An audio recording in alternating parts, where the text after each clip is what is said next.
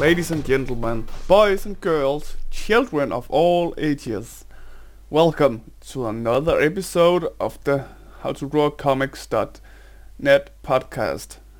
And yes, you're hearing this right. It is me, Rick Bulow, as the main host. I know, you're getting all of me, all for yourself. Isn't it lovely? Today, I am bringing you a guest I'm really excited to bring to you. He's an experienced illustrator and animator with a background producing concept art, production art, illustration and animation in both 2D and 3D mediums for publishing companies and the gaming industry. He has very diverse work experiences in roles such as both production as artist as well as lead artist heading teams and animators of different kinds in the gaming industry. Recently he just jumped away from all that and decided to go freelance, and that is our main talk today. So ladies and gentlemen, let's welcome Chris Wilhelm. How are you doing? I'm great. How are you doing? I'm great as well. I'm nervous. This is my first time hosting, but we'll get through it. First time anything is really nerve-wracking. Oh yeah, and it says in your LinkedIn that you're a former student at Illinois Institute of Art. Can you speak a little of how long you went there and what you felt it helped you with compared to if you had not gone to school with it and had to learn for yourself? Sure.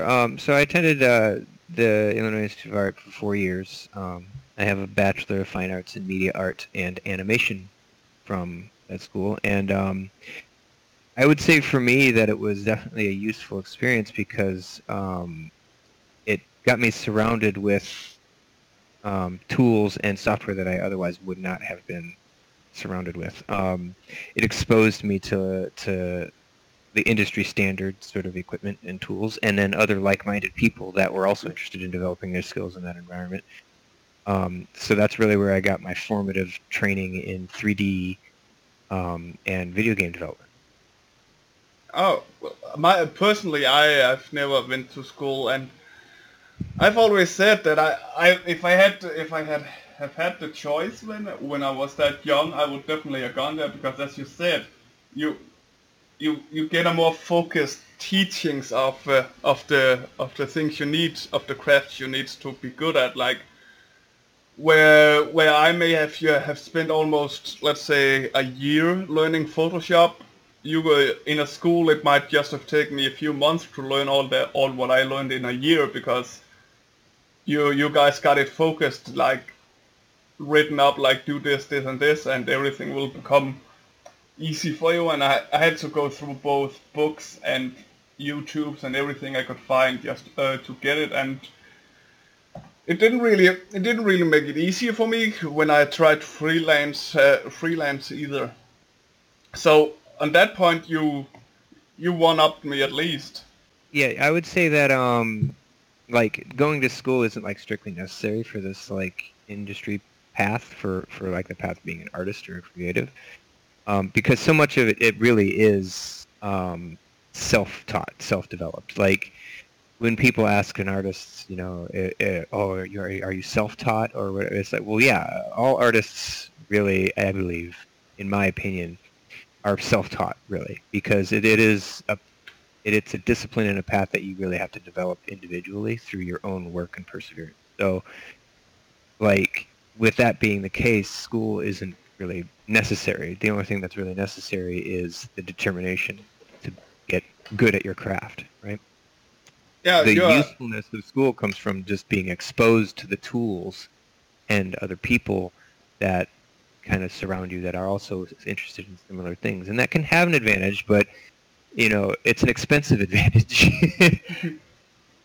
Oh yeah, I totally get you, and I think you hit something interesting there when you said that we are all self-taught in one way or another, which is big, which I totally agree with, because you could go to school and you can get get those teachings that they give you there, but you still have to both practice everything there, and you have to learn your own style, which you don't learn that in the school. That's up to you and how you're gonna use those teachings in school. So yeah, I'm completely with you when it comes to the fact that you have to learn that every artist is self-taught in one way or the other, and every artist as well is taught by someone else in one way or the other. Like those people that hasn't gone to school with it, we've learned from books, we've learned from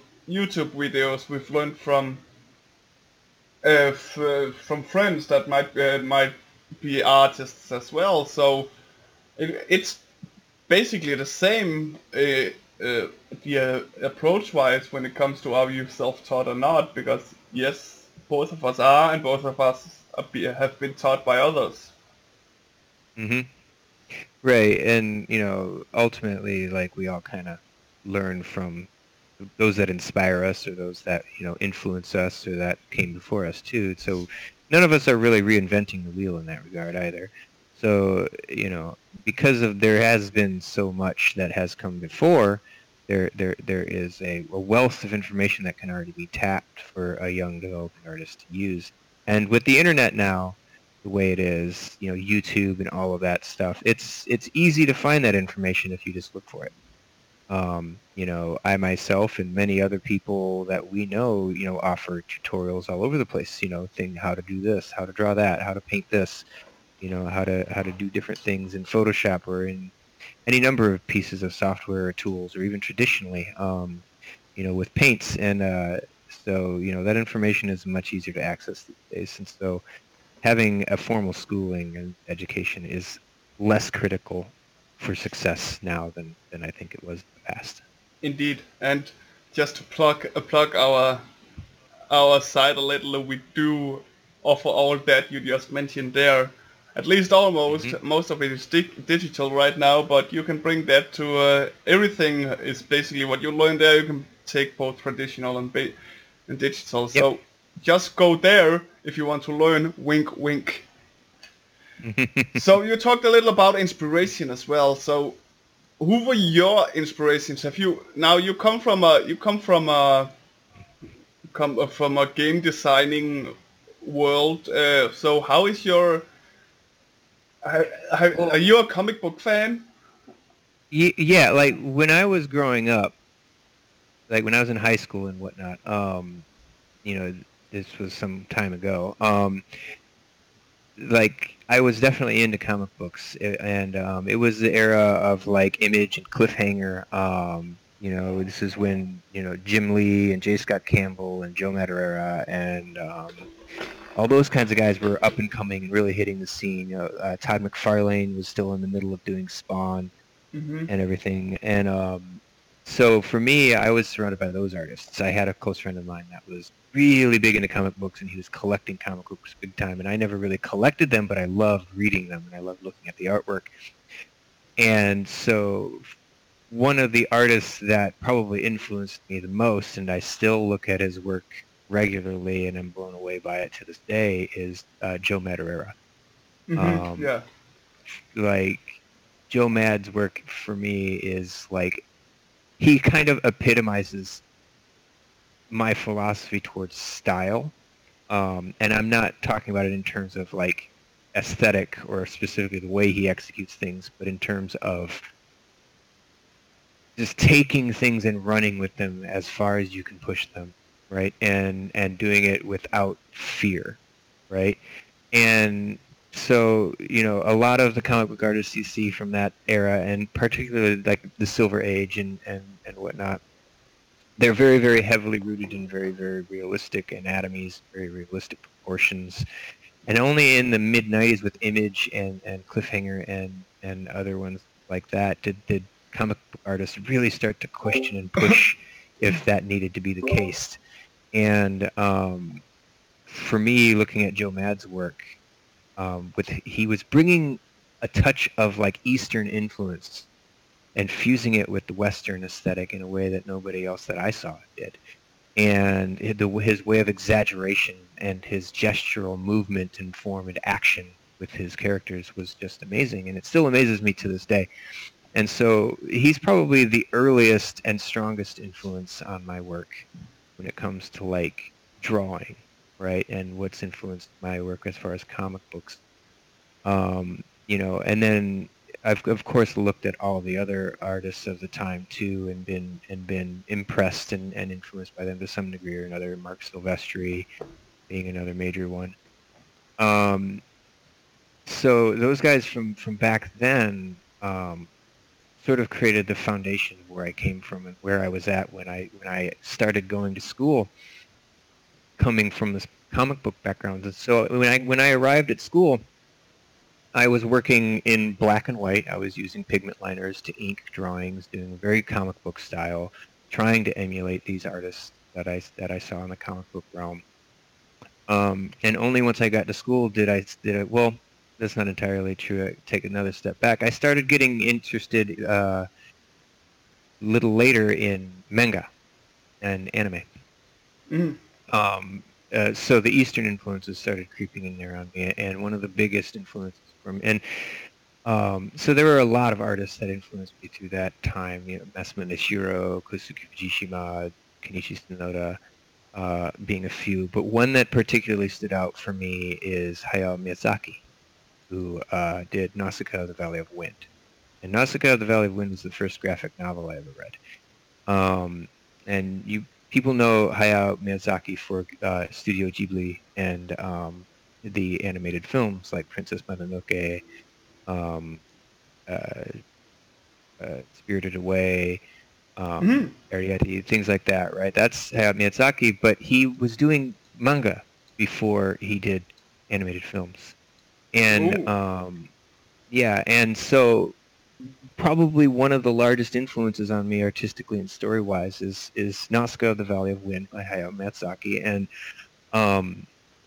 so from that, I started moving into being heavily influenced by the Eastern styles, the Asian, or the anime, manga, things like that. And as I got more interested in animation and whatnot, I started looking at Disney, Glen Keane, that kind of thing. And that sort of stuff kind of has melded into what I do now, which is like I don't really know how to define it. All I know is that it's just the result of this amalgam of all of these different influences that have crept in on me, and then combining that with my more formal studies from college. So life drawing, figure studies, anatomy studies, that traditional sort of thing. Yeah, wow. So you've gone around to find your styles, or let the styles come to you at least. That doesn't sound like you forced yourself to find specific styles. That sounds like came naturally. It's kind of funny actually. As soon as you said "Yo, Matt," I was chuckling a little to myself, because in some of your orc work that you can see on your DeviantArt page, you can totally see the influence there in your more heavy work with the more when you draw stronger men. That's where you can see the your mad influence. Really, really well. It's definitely there. Unabashedly so. Like I'm usually looking at his work going, man, how does he do these things? Because I love how he does muscles, his anatomy. I love how he exaggerates it, but it makes it feel so right. Like my philosophy about this, and it took me trying to force myself into a lot of boxes for a long time to come to this realization, was that like your style is something that you don't really make. You don't pick it. It comes to you naturally, and you need to let it do that. And that's kind of where I come from when there's all these different influences to my work, and I let them be there because it needs to be something that grows organically, and it's never something that's really complete either. Like my style is constantly evolving. My method of working is constantly evolving, and I just let that be what it is. And these influences, because these influences that have guided me, and coupled with the practice that I've put into it with studies, like studying figures, like I said, things like that, that's a unique combination to me. And no other artist is going to have that same combination of interest and practice combined with influences, right? And through that combination is how each of us comes to our own individual, unique artistic voice. And that's something that you need to embrace and allow to happen on its own. It's not something you can really define or force. If you try to force it, it becomes artificial. And because of that, it'll also be less rewarding for you. And because it doesn't become, it's not a part of you if you force it, then it becomes something else. Yeah, exactly. If you're forcing it, it's not, like, your creativity is something that I feel like it comes from deep inside, and it's something that grows like of its own accord, and you can't really force it. After college, I went into doing games, video games, and at the time I was going to, I was one of those people that was like, I'm going to go work for EA and Ubisoft and these big AAA companies. I'm going to make these awesome games. At the time, the big thing at the time, I think, when I was in college, Gears of War was with the Unreal Engine 3 and all that, Yeah. And I spent a lot of years trying to fit the art styles and the mold that AAA companies wanted. And I spent a lot of years hearing the same response over and over again. I really love your work. It's just not the right fit. Right? It's just not what we're looking for. I love it. It's amazing. It's just not what. And over time, I came to the realization, and every time I would come away from that, going, okay, I'm gonna hit this hard. I'm gonna make my stuff fit. I'm gonna put together a portfolio that's going to make it look like I can do concept art for Battlefield, right, or Modern Warfare, Mm-hmm. And I would sit down and try to start to do some stuff, and I would hate it. I would hate it. I would just be sitting there staring at the screen, trying to draw something or paint something that I was just miserable painting. And I slowly came to the realization that that was just not something that I, as an artist, was ever going to do. That's just not where my art is at, and that's okay, right? And that's fine. We each have our own creative voice. Exactly. Some people can do that, other people can't. And I'm with you. Yeah. 100% when it comes to that. I've said no to a few jobs because I knew beforehand that I couldn't do it in the styles they wanted. I work a lot of it different. I'm one of those artists that likes to try out new things all the time and try out new styles. And I'm not comfortable with drawing or painting. Painting is what I do most. Painting in one particular style because it gets boring easily for me. So I always have to change it up a little bit all the time. But no matter how much you change it up, there will always be something that just shows, okay, that's Rick doing it. That's Rick's art. No matter how much you want to change it up, which comes naturally as well. Mhm. Yeah, so, like you develop a sort of a visual, what I call I call it a visual language. It's not an uncommon term for design, but you develop a personal visual language that's your own, right? A way that you execute things that's your own, and that develops organically over time. Exactly. So you just started freelancing, and yes and no, yeah. Kind of started. I've taken the dive into doing freelancing full time at this point. Yeah. The big one. The scary one then. And how's that been for you so far? I mean, you're what 2 months in?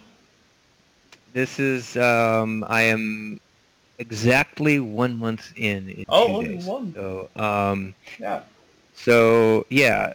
So I've freelanced in the past. Some of my earliest professional work was freelancing for illustration work for tabletop gaming book, for like AEG and Catalyst Game Labs and fantasy and crafty games. Shadowrun, BattleTech, Legend of the Five Rings. These tabletop role-playing games.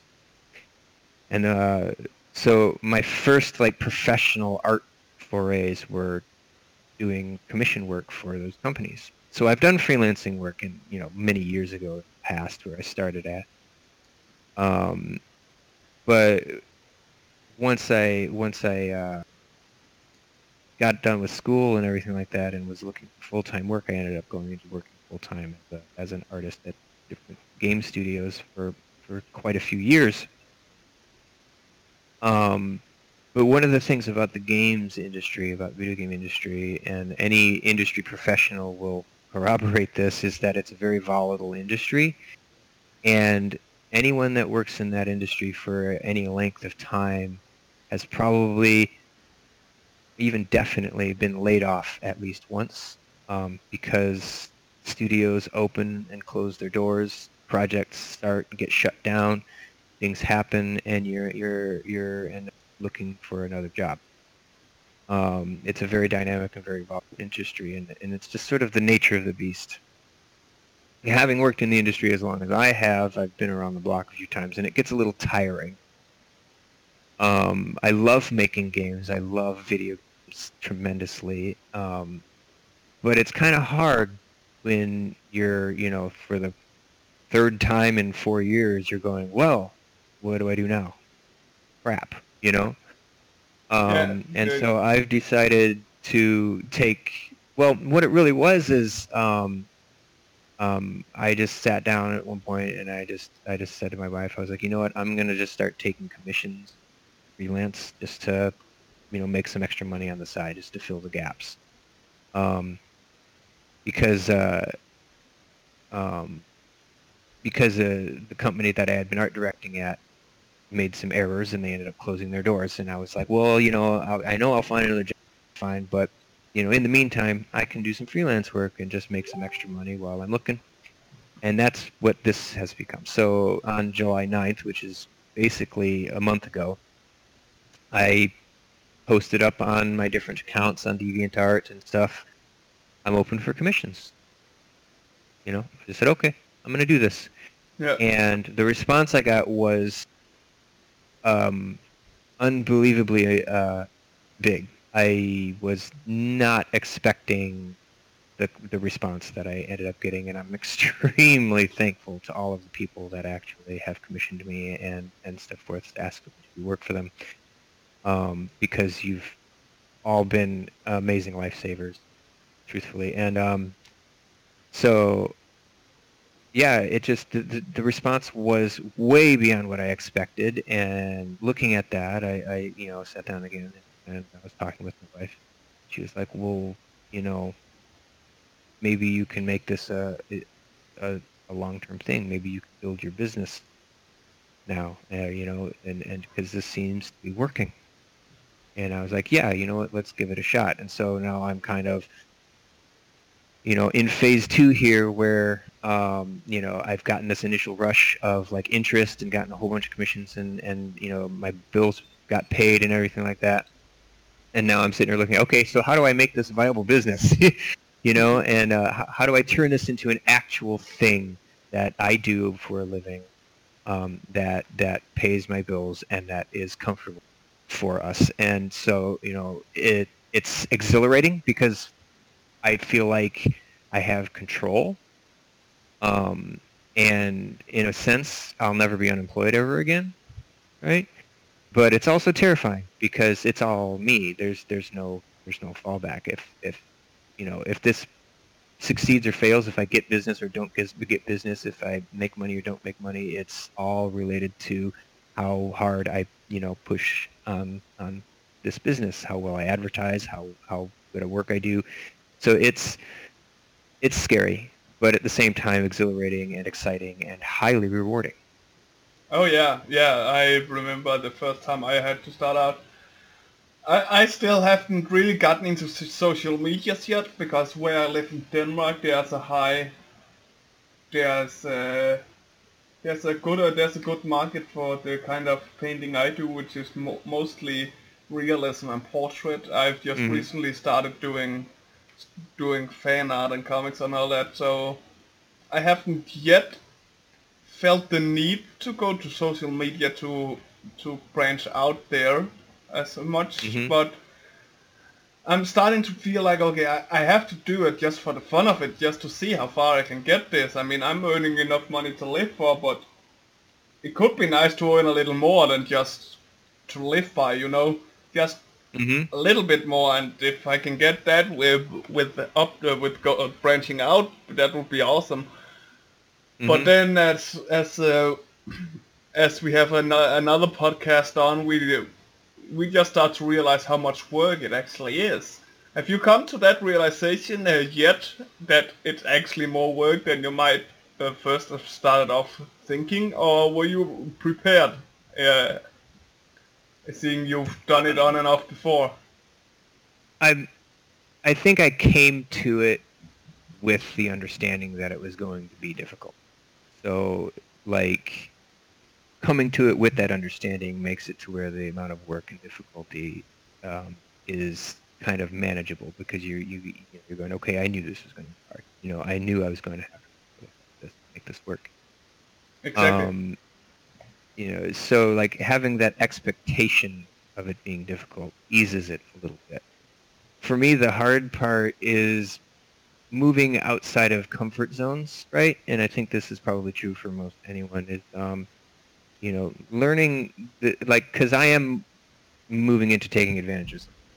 So I'm going to be moving into posting on Twitter and Instagram as well, and I'm looking at Patreon as another avenue, and trying to figure out how many different avenues of exposure, how many different funnels can I use to direct people to me as art service, right? So learning all of these new tools, learning the ropes of these like different social media platforms that I in the past haven't really had much use for and haven't been really super interested in.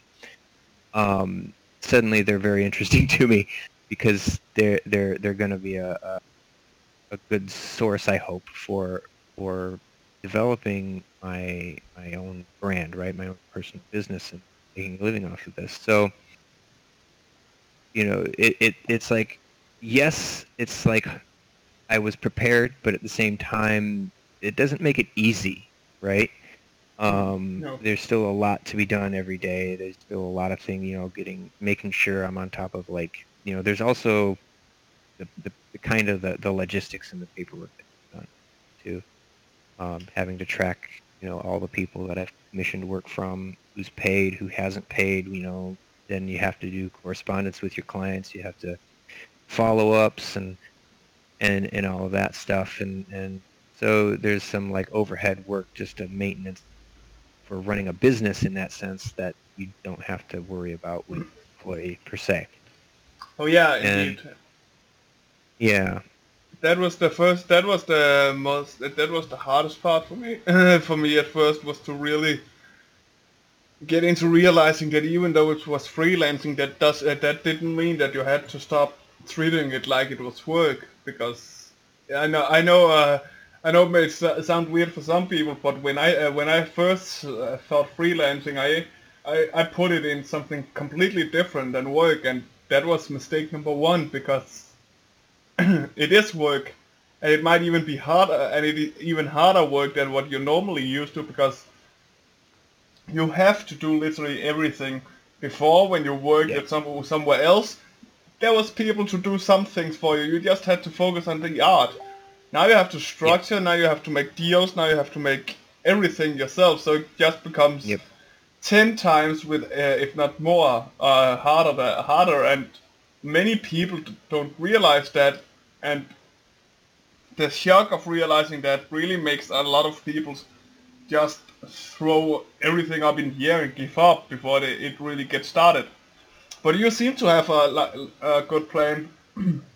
We talked about it before in another podcast, and the best social media places that we could think of was Instagram, even Pinterest. Actually, some people uses, and Facebook, And YouTube actually is also a really great place. A lot of our artists that uses YouTube gets most of their commission work from there, and then Patreon is basically what everybody uses these days. That or Gumroad. So my wife, as you know, I'm sure she's sort of my advisor about a lot of things. She's on all of these different social media platforms and familiar with them, and she's been kind of advising me of the same thing. You should be on these platforms to generate traffic, and I think she's right. It's just a matter of getting on them and learning how to best utilize them, because I have to be my own marketer. Like you said, there's jobs that other people take care of when you work somewhere, but I have to be my own marketer and my own, CEO and all of this stuff for everything. And if I don't do that, then it doesn't happen because I'm the only one there. And so scary, but also powerful. Yeah, indeed. So you're basically ready. I know you have a DeviantArt and an ArtStation. You don't have a Facebook webpage yet, or at least not that I know of. So no, I don't have a Facebook webpage yet. That's definitely something that I'm going to be setting up soon. Only so many hours in a day, and I have work to do on top. So it becomes what thing am I going to do research on today? And I spend a little time researching, a little time thinking, and so, but like you said, one thing at a time, but like where I'm at right now, I'm kind of looking at it going, like I'm in a situation right now where,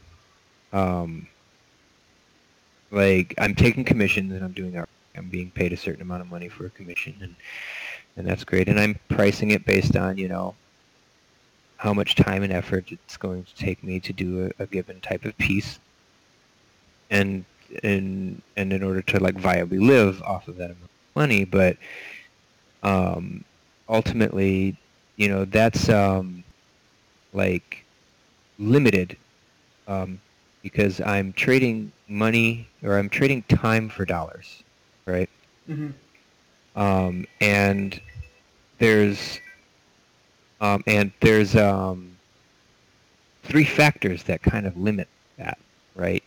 That make it to where it's going to cap my potentiality when it comes to like how much I can grow this business and how much I can make off of this business and how successful I can be, because there's only so many hours in a day, right? And I only work for so many hours out of a given day, right? I can't work 24 hours a day. I generally work between the hours of 10 a.m. and 4 p.m. So at most I'm doing 5.5 to 6 hours of work a day because I have, like I said, the business logistics that I need to do, which take time, and then I have, life, right? I gotta take care of things, and so there's that. And then there's the market itself that limits prices, right? So there's, I can price my artwork however I want, right? But at some point it becomes a problem where if I'm pricing it too high, I'm cutting out such a significant market that I'm actually losing money, right? Mm-hmm, mm-hmm, yeah. But, so there's only so high I can take that price before it starts gating people too much, and then I start doing damage to myself, right? So I'm limited by how much I can reasonably charge for my art, right? So there's that.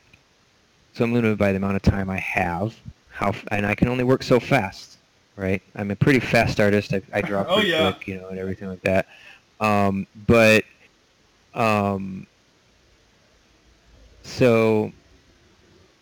I can only go so fast, so that limits the amount of work that I can get done in any given day. So I only have so much time in a day. I can only work so fast, and I can only ask for so much money before it becomes, it becomes self-damaging, before it becomes a diminishing returns. And those three factors limit how much money that I can make as an artist on any given time, because it's an active revenue generation of exchanging time for dollars. So what I'm looking at right now are these different avenues, and the How to Draw Comics, your guys' website, and Patreon, and Gumroad and all these are these sort of avenues where you're generating what's called passive revenue, passive income, where you put some time in up front to make something, because I mean you can't just get money for free, so you have to put some time into it. But once that thing is done and made, it generates money for you in perpetuity, right?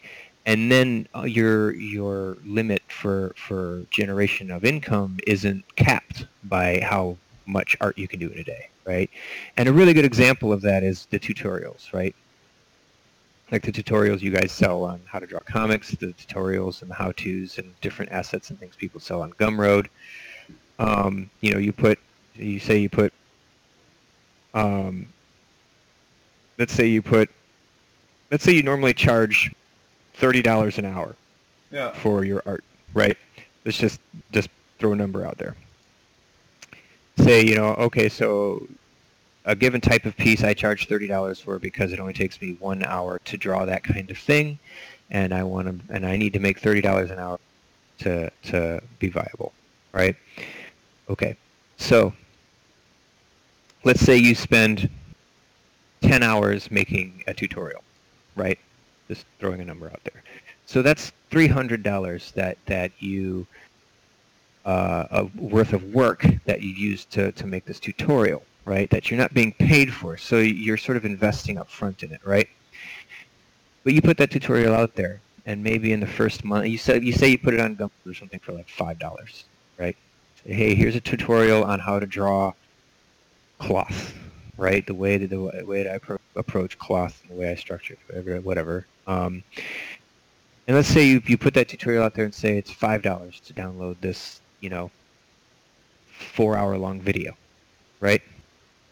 Mm-hmm. Or series of videos or whatever. It's $5, right? Let's say in the first month you have 20 people buy it, download it, right?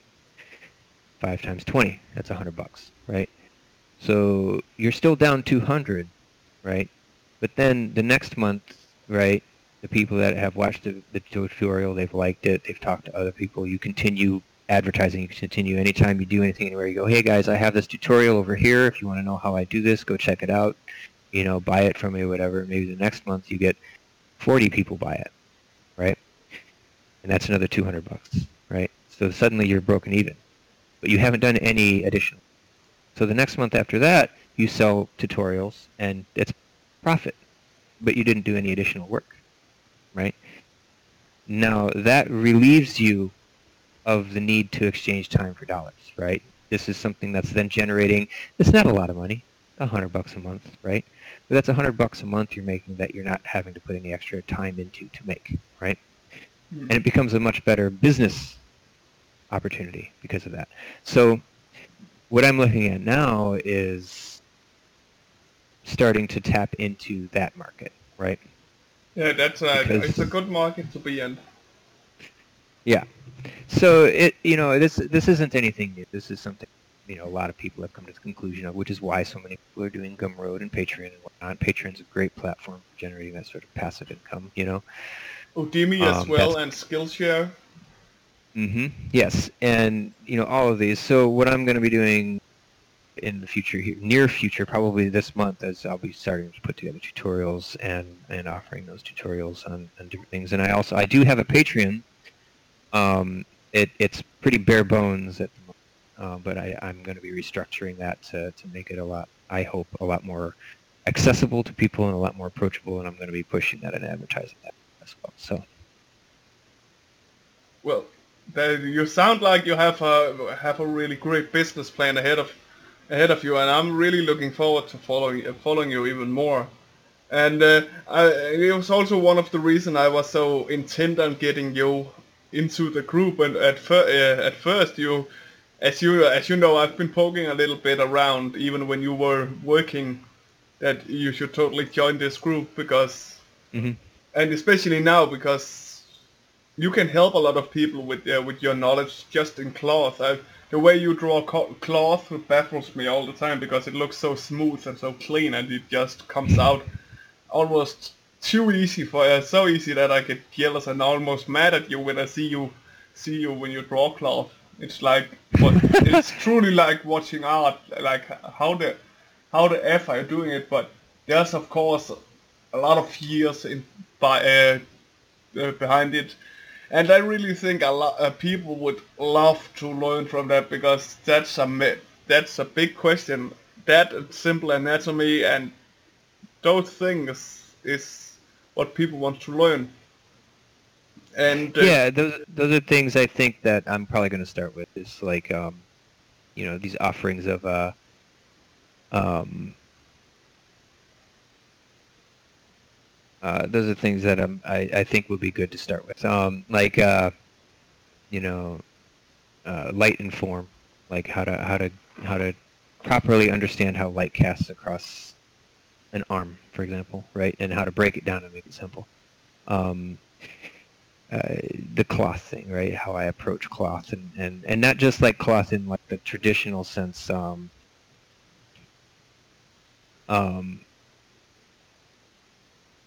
but like how to compose cloth, right? mhm. Um,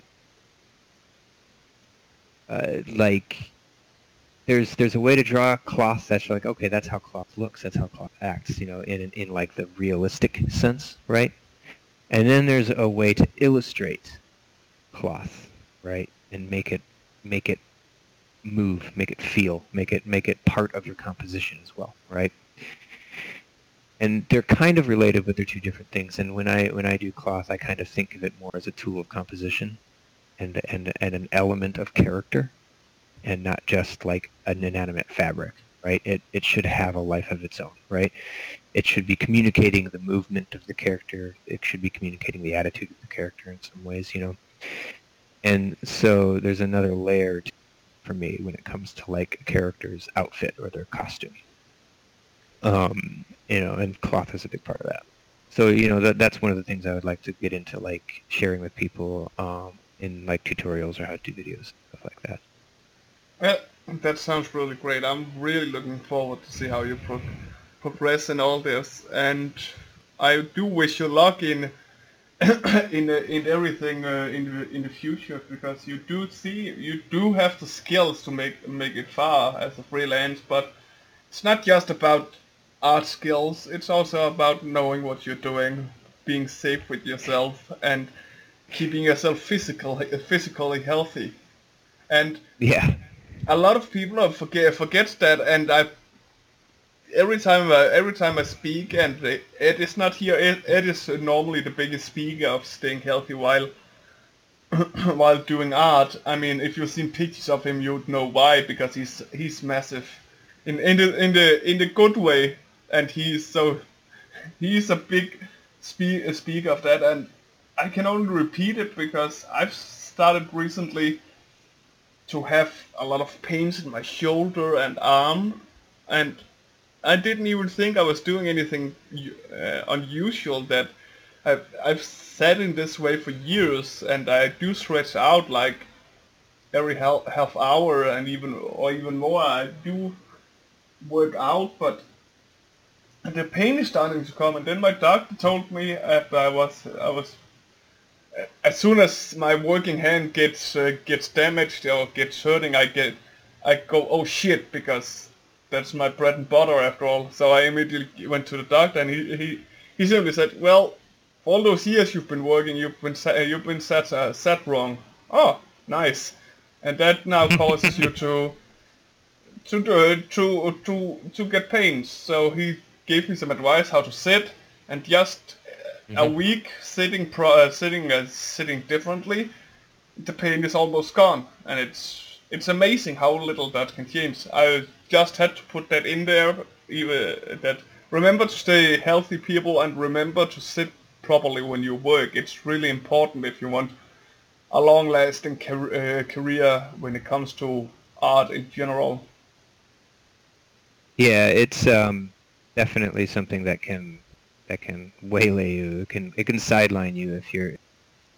I too also try to be very careful to you know try to stay relaxed, and stretch and flex your wrists and arm and things like that. Get up and move, and stay active. And that's part of the reason too why I own that those hours out of the day. It's not just a practical thing for like family time and whatnot, which is super important too. But it's also, you need that brain break, you need that body break to step away, because you can burn out. And no matter how much I love doing this, the burnout is a real thing, and Hmm. it's important that I don't burn out, because it is, like you said, the bread and butter, right? If I burn out, I can't make money as well as I need to, right? And I can't make a living as well as I need to.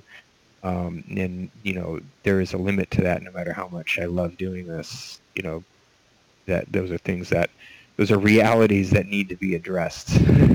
Exactly. So I felt it. It can only. It can't be. It can't be said enough. And especially as a man. And I'm not gender picking here, but as a man, you have this desire to really support your family, right? I'm not saying Hmm. again, it's not saying women that don't have that. I'm just speaking because I'm a man, so I should know. You have this feeling that you really want to support your family, and it was easier before you got a family to just work as much as you wanted to, and don't care if it started hurting a little. Now that you got a family to support in one way or another, you you become more attentive to almost any little difference you feel in your body, especially Hmm. when it hurts, Hmm. because oh no, it's not just me anymore.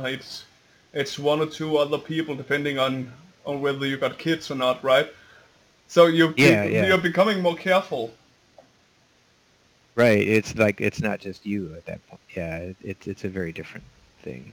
Um, I mean, my wife she's an established professional, a successful professional herself in her own right, and so she, there's that. But like at the same time, we have like goals together that need to see fruition. And like if I'm beating myself up and overworking myself and stuff, that's just going to damage us. Yeah, but So she's a part of she's a part of you in some way or another. So if you hurt yourself, you hurt her, because she can see it. exactly, She can exactly. see it and feel it on you, and it also hurts her. But you must agree with me. There's this manly alpha pride to also be the supportive part, most supportive part of your family. Like you Oh, don't for sure. you don't want it because you believe that both of you are equal, because you are, of course, but you're still the male, and according to history, the male was always the in the past was the one that was supposed to do that. So it's still in you genetically. Yeah, I suppose. I mean, I definitely don't want to feel like a uh, like a lazy, lump. You know what I mean? I don't want to be a burden, you know. Uh, But Anyway, so I think that was this for today. We really came around a little bit about really around what I wanted to talk about, and I must admit I was nervous about talking to you, because I thought, maybe because I hadn't heard you speak on your streams before, I thought you weren't really the talker, but I was pleasantly surprised, and I really appreciate the knowledge you shared with us. There was a good bit of knowledge. So oh, before it sure, I'm gets, happy to share. and I'm absolutely sure a lot in the group would love to hear you sharing your thoughts and your processes, and we'll we will see more of that in the future. I hope. I will Absolutely. With this podcast. I will drop all your social medias for people to find Hmm. you, and yeah, I think that's it for today. Thank you, Awesome. Well, thank thank you you so much. very, very much for your time, It, and I really appreciate you asking me to do this. It was actually a really big surprise. I was like, oh, somebody wants me to be on a podcast? Oh, okay. And then it's like, oh, How to Draw Comics? They're asking me to be in a podcast. Oh, okay, all right. Well, that's wow. Well, thank you. yeah. That very. I'm very I'm humbled, and thank you very much for your time. Well, I believed you had a lot you could share in one way or the other, and I thought the subject idea I had was perfect to bring you in on, seeing you were literally there, like Yeah. being a whole new freelancer, full on freelancer. Yeah, So it yeah, was, right. Well, we'll see. I'm only a month in. I'm waiting to see how August goes. If it goes as well as July, I'll probably be doing this for the long run. I'll take you in on a podcast in September where you'll cry and tell everybody why it didn't work. How it didn't work. Yeah, how everything part. I guess. How you're now working at McDonald's. Yeah. Yep. Oh God. Well, thanks for coming, and to those listening, thanks for listening to my babbling. I hope I did well as my first time as hosting, and Clayton will be back as per usual tomorrow with something of his, and I will be back as soon as I can, hopefully alongside Ed, who will be returning very soon after his moving. So with that being said, thank you for listening and keep on creating.